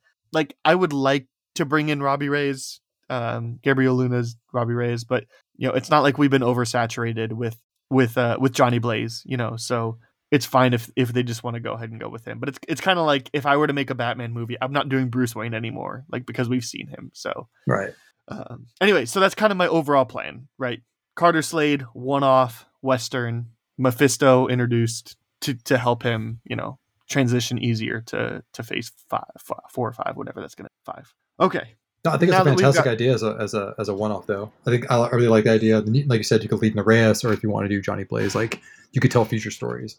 I think there's also like there's a lot of people I think in Hollywood that like would be interested in doing a one-off. Like I think Ryan Gosling is one of those people that he said like he doesn't want to be a part of a franchise, So even like he did Blade Runner 2049, but like that was it. Like he knew he was done. One film. He's doing The Wolfman, but like that's not going to be a franchise. Like he's very intentional about like he doesn't want to be tied to a franchise. So I think you can find an actor that like everybody wants in a comic book movie, but they don't want to sign the 10 movie Marvel contract. Yeah. So I think that opens up those doors. So let's start off.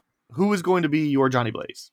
Yeah, or Robbie Reyes or whoever you pick. You said you're telling the same story. Imagine you're going Johnny Blaze. Yeah, so I'm going Johnny Blaze, and it's funny that you mentioned Ryan Gosling. I would want him to play Johnny Blaze. I think it'd be really terrific. After watching like Drive and him being planned as more like kind of cool stoic like characters, that are kind of like ambiguous with kind of gray area type characters, I think he would be perfect. Mm-hmm. I thought about this as we were talking about this stuff at the top of the show. I hear that Henry Cavill's got a job opening. That'd be cool. I want Henry Cavill as my Carter Slade, my Wild West Ghost Rider. That'd be cool. After that. So yeah, and I feel like you could distance him enough from Superman. Presumably we'll give him some stubble or beard or mustache or something to help, kind of separate his Superman image. I mean, he's pretty unrecognizable. Like he's not unrecognizable in Mission Impossible Fallout, but like I don't look at him and go, oh, that's Superman. Yeah. And then also, the fact that half of the movie he'll have a flaming head. Yeah, that also helps. Yeah. So, and again, I'm not sure if he wants to commit to another property, like another superhero property. So maybe just a one-off would be really enticing to him. So maybe not. We'll see. And then who is your like Mephisto character or your whoever you're having being, the devil? Yeah, for Mephisto, I picked Javier Bardem. I think he plays terrific villains. I think he could really get to those really dark places. I can see him being pretty devilish, and I would like to see like his likeness, but be CGI. Maybe something along the lines of like Thanos, like that type of like visual effect where it's like, it's really convincing. So yeah, that's who I picked for Mephisto. This was really hard pick for me because it's one of those where the hardest part was not casting already like people in the MCU, like not casting actors that were already somebody, And I thought about some people, and then at one point I thought about Michael Shannon, but I'm like, no, we're not doing Henry Cavill and Michael Shannon. That already happened in a comic book movie, and I think they worked well together. But like, I'm not like that. That would be too on the nose. So that would be awesome though. They have really good chemistry. I'm really happy about this pick though. Mark Hamill. Like, oh yeah, I think he's we know him mostly from Luke Skywalker, but like he's never really got a chance like to be like a live action villain. I mean, he's the Joker. He's the trickster in Flash, the TV series, and that's like about the closest we get. He's a little bit like, I mean, I want to see him be, I want to see him be that cunning, sly, tricky devil, right? I mean, I could really see him pulling it off. That's a really good pick. Yeah. And then Johnny's dad, mentor character, whoever you'd like in that sort of role. Yeah, for Barton Blaze, this guy comes up a lot in my fan casts, but Jeffrey Dean Morgan, I think he'd be really good as a dad. Sure. He'd be a great Mephisto too. Yeah, that's actually funny. He really would be a good Mephisto also. He could even do like his little lean too. Shoot, he'd be a good Ghost Rider too. He would be, he'd be good. Yeah, that's true. He could be like anyone in this movie. Yeah. But yeah, I picked him. I just really like him. I've always liked him. All right, so obviously this isn't like the Carter Slade's dad or anything like that. So I want some sort of mentor character to him based off of a quick Google search. I'm very unfamiliar with Ghost Rider outside of, again, my previously said stuff. Robbie Reyes and the things. So I'm not like from what I looked, it said that Carter Slade is the first Ghost Rider to turn on Mephisto. So like presumably that means he's not the first. So maybe like there's been one before him, kind of like how this is. Although I'm not going to be sly about it. I'm not going to try to be sly about it at least. And look, if we're doing a Western, so I want a mentor role, maybe the Ghost Rider before Carter Slade. If we're doing a Western, why not Clint Eastwood? Like, that'd be cool. Yeah, like he's not been in a superhero property yet. He's like, he's older. He's getting up there, and I'm not sure he'd be interested in much more than a 5-minute role in this movie, which is essentially what it'll be. Even something to just pass the torch. This is gonna be his only movie for this one. Like he's for sure not coming back. Maybe we bring back Henry Cavill again in kind of like a cameo role, flashback role, something like that. Anything, but yeah, like if we're doing that, then Clint Eastwood. I did legitimately think for a hot second about like maybe Nick Cage in this role. So. Like as like a mentor role. Cool. So I guess if Clint Eastwood declines or has scheduling conflicts or God forbid passes before then we call Nick Cage. All right, then I put villain. So I guess I was thinking the Wes Bentley character, the son, right? Somebody that's a little bit more like hands-on, like or however you really want to put it. Who's your cast for this sort of role? Yeah, I picked Blackheart. But I picked Cameron. Is it Mahagan from Gotham? He plays the Joker. Oh, yeah. Yeah, I think he'd be really good. I've only seen him in a few things, like because I don't really watch Gotham a lot, but I've seen scenes and like I was like, man, this kid is like really good. So I think he'd be a really cool villain. Okay, yeah. All right, I've got to explain the kind of villain that I'm going for because I'm not going for any character that we'd seen. What I'm really going for is for Mephisto to kind of be more of a like looming presence, kind of like he is in this movie. And then, but they're not to be kind of a 3-way war, right? So I see it more like a henchman situation. So like really the inspiration that I was thinking of was Megatron and Starscream, right? If Mephisto is Megatron, this unnamed villain is Starscream, where he's ambitious and he wants to eventually take over and conquer Mephisto, and he's wild and rambunctious and all that. So I went with Jim Carrey. That's cool. Like kind of thinking a little bit of the Dr. Robotnik, kind of thinking a little bit of Riddler, but like I like a little bit of Andy Kaufman.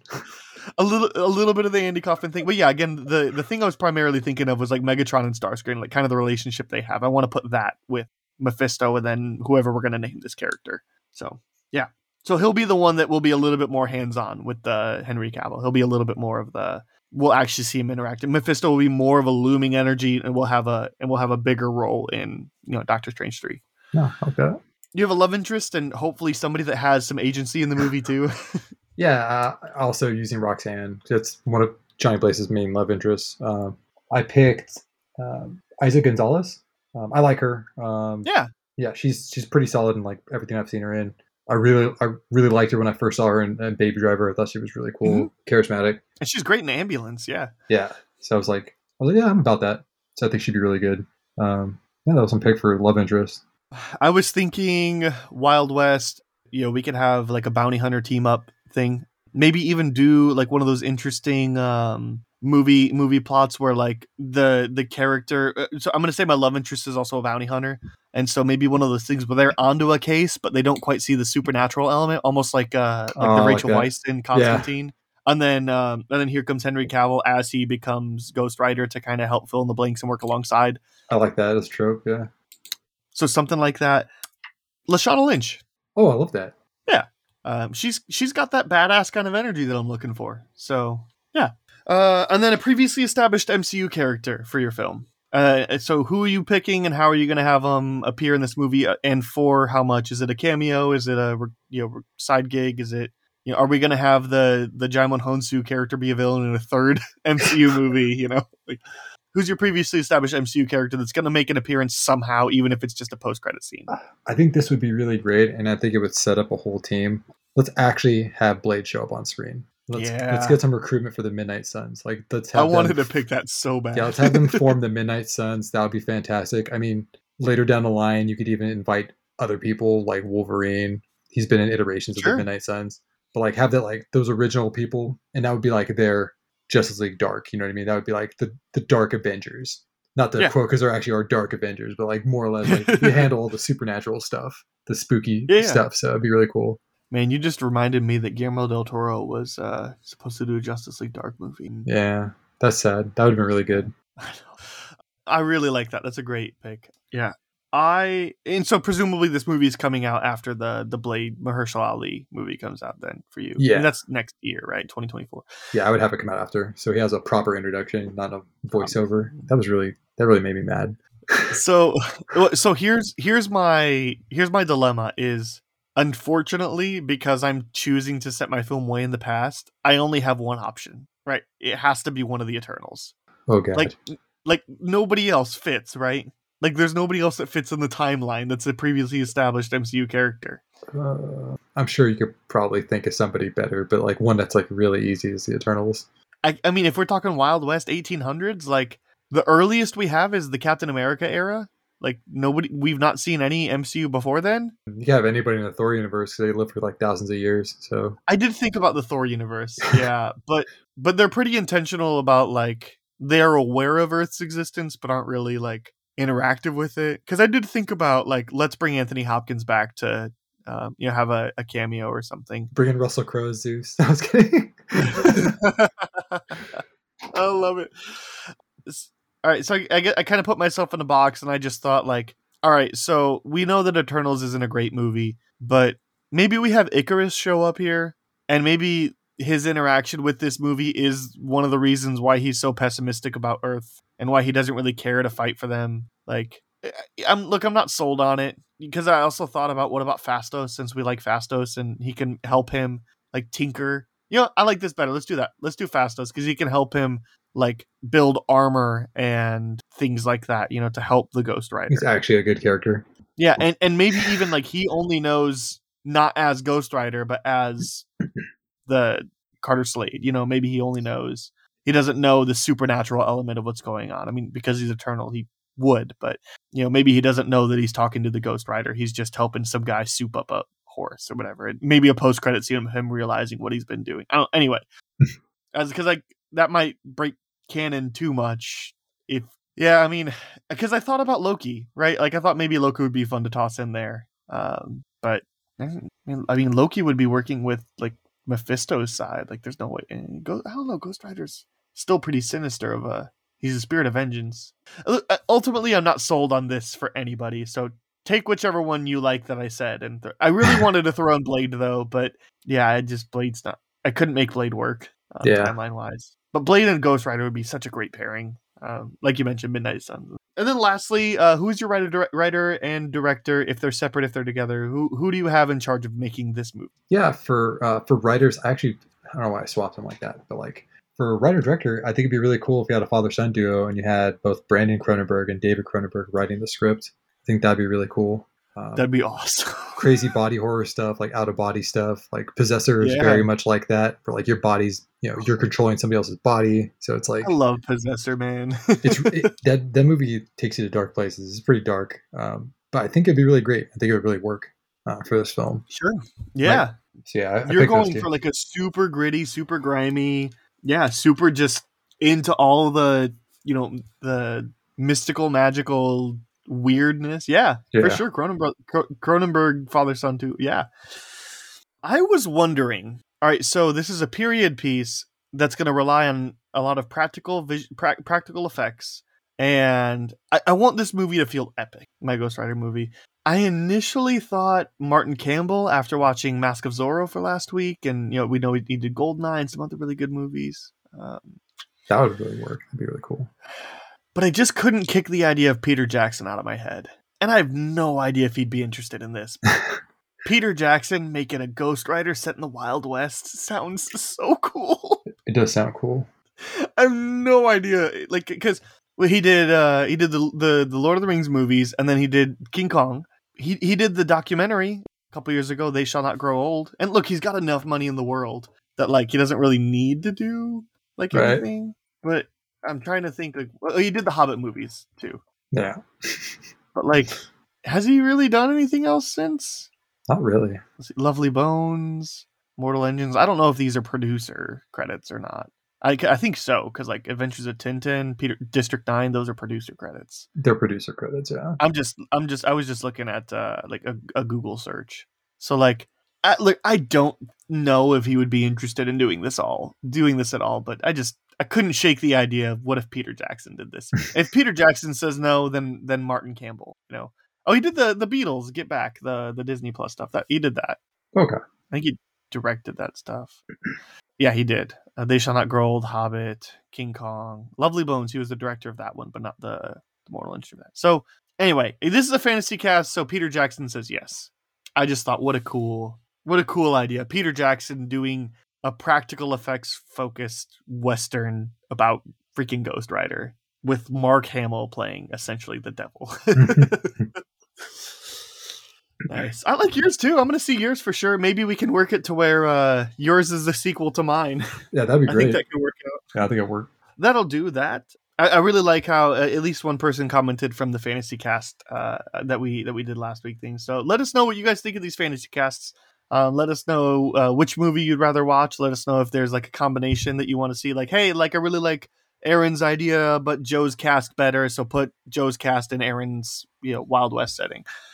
Just love hearing your feedback on this kind of stuff. So that'll do it for the B plot.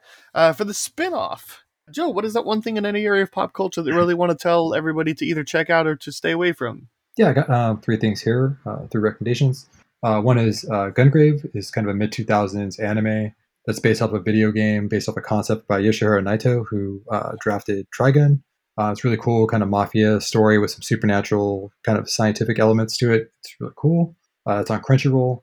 Run for the Money is a show that's been running for a long time in Japan, but it's on Netflix, and it's like the most awesome game of tag you could imagine. Where like you have a bunch of like crazy people dressed like Agent Smith, pretty much, chasing people and tagging them, and they're trying to win like the equivalent of like $100,000. But it's really fun. Highly recommend that. And then last but not least is Revenger, that is on Crunchyroll. It's a relatively new anime, but it's super good. If you like samurai type anime, you'll find it interesting. But I was really intrigued by it. It seemed like the first 2 episodes. So yeah, cool. Those are my 3 recommendations. For the Best Ever Challenge this past week, I watched a movie called Tower. And Tower is a 2016 documentary covering the 1966 mass shooting on the University of Texas's campus. Wow. It's rotoscope animation style, and so for that reason, it's already really interesting. But this movie is great at pointing out and like highlighting stories of heroes and victims. It's very like it barely mentions the killer's name at all. It's really respectful. It's really really powerful in the way that it's done, and just kind of made me feel kind of the innocence of if this is 1966 and the first like 20 minutes, nobody has any idea what's going on. 2 people have been shot and a professor walks by and he's like, what are you guys doing laying on the ground? Get up. And it's like, because he had no idea, even though they could hear gunshots, right? Like, because just ignorance, right? Not ignorance, but innocence of, not living with the reality of mass shootings all the time. And so Towers, a really, really, really great documentary that you should check out. I'm surprised it wasn't nominated for Best Documentary in 2016. But let's check it out. It's available on Tubi, I believe. It's one of the free ones with ads, or I think you can do Canopy, like the one through the library. It's like a 80-minute documentary. It's pretty quick, but it's great. Well, that'll do it. That's a wrap. Remember, you can follow Joe on Instagram. I'll have his handle in the episode description down below, and in the episode description. You can follow me on Twitter, Letterboxd at Schweitcastle. And quick reminder: the Sif Pop Writers Room is part of the Studio DNA network. You can check out other great shows at StudioDNA.media. And if you're interested in writing for SifPop.com, or you want to get in contact with the show, feedback, questions to explore during the B-plot, then email writersroom@SifPop.com. Please don't forget to leave us a review at iTunes or Spotify if you're listening over on one of those platforms. Next week, Scott and Jeff and I will be talking about 3 Ninjas and 500 Days of Summer. Looking forward to that. And then in 2 weeks, we have the Goats episode with Robert for the Philadelphia story. We'll be discussing whether that one's a goat or not. And then next month, Joe, I think we lined this up perfectly because we'll be talking about the League of Extraordinary Gentlemen. And it's just hard to imagine a movie any worse than Ghost Rider and Ghost Rider 2. So that might be the worst movie I've ever seen. So League of Extraordinary Gentlemen? Yeah. Oh, man. Yeah, it's pretty bad. So, yeah, that's a spoiler. Sorry, guys. I know. I've seen it. I've seen it before, too. But I'm just thinking, like, it can't be worse than Ghost Rider Spirit of Vengeance, right? It will surprise you. Come back in a month to find out our answers on which is worse, Ghost Rider Spirit of Vengeance or the League of Extraordinary Gentlemen. Thanks, Joe, for hanging out. Appreciate your time. Yeah, no worries. Always a good time. We'll see you next month for League of Extraordinary Gentlemen. And listener, we will see you next week for Scott and Jeff's episode. See you guys later. Bye.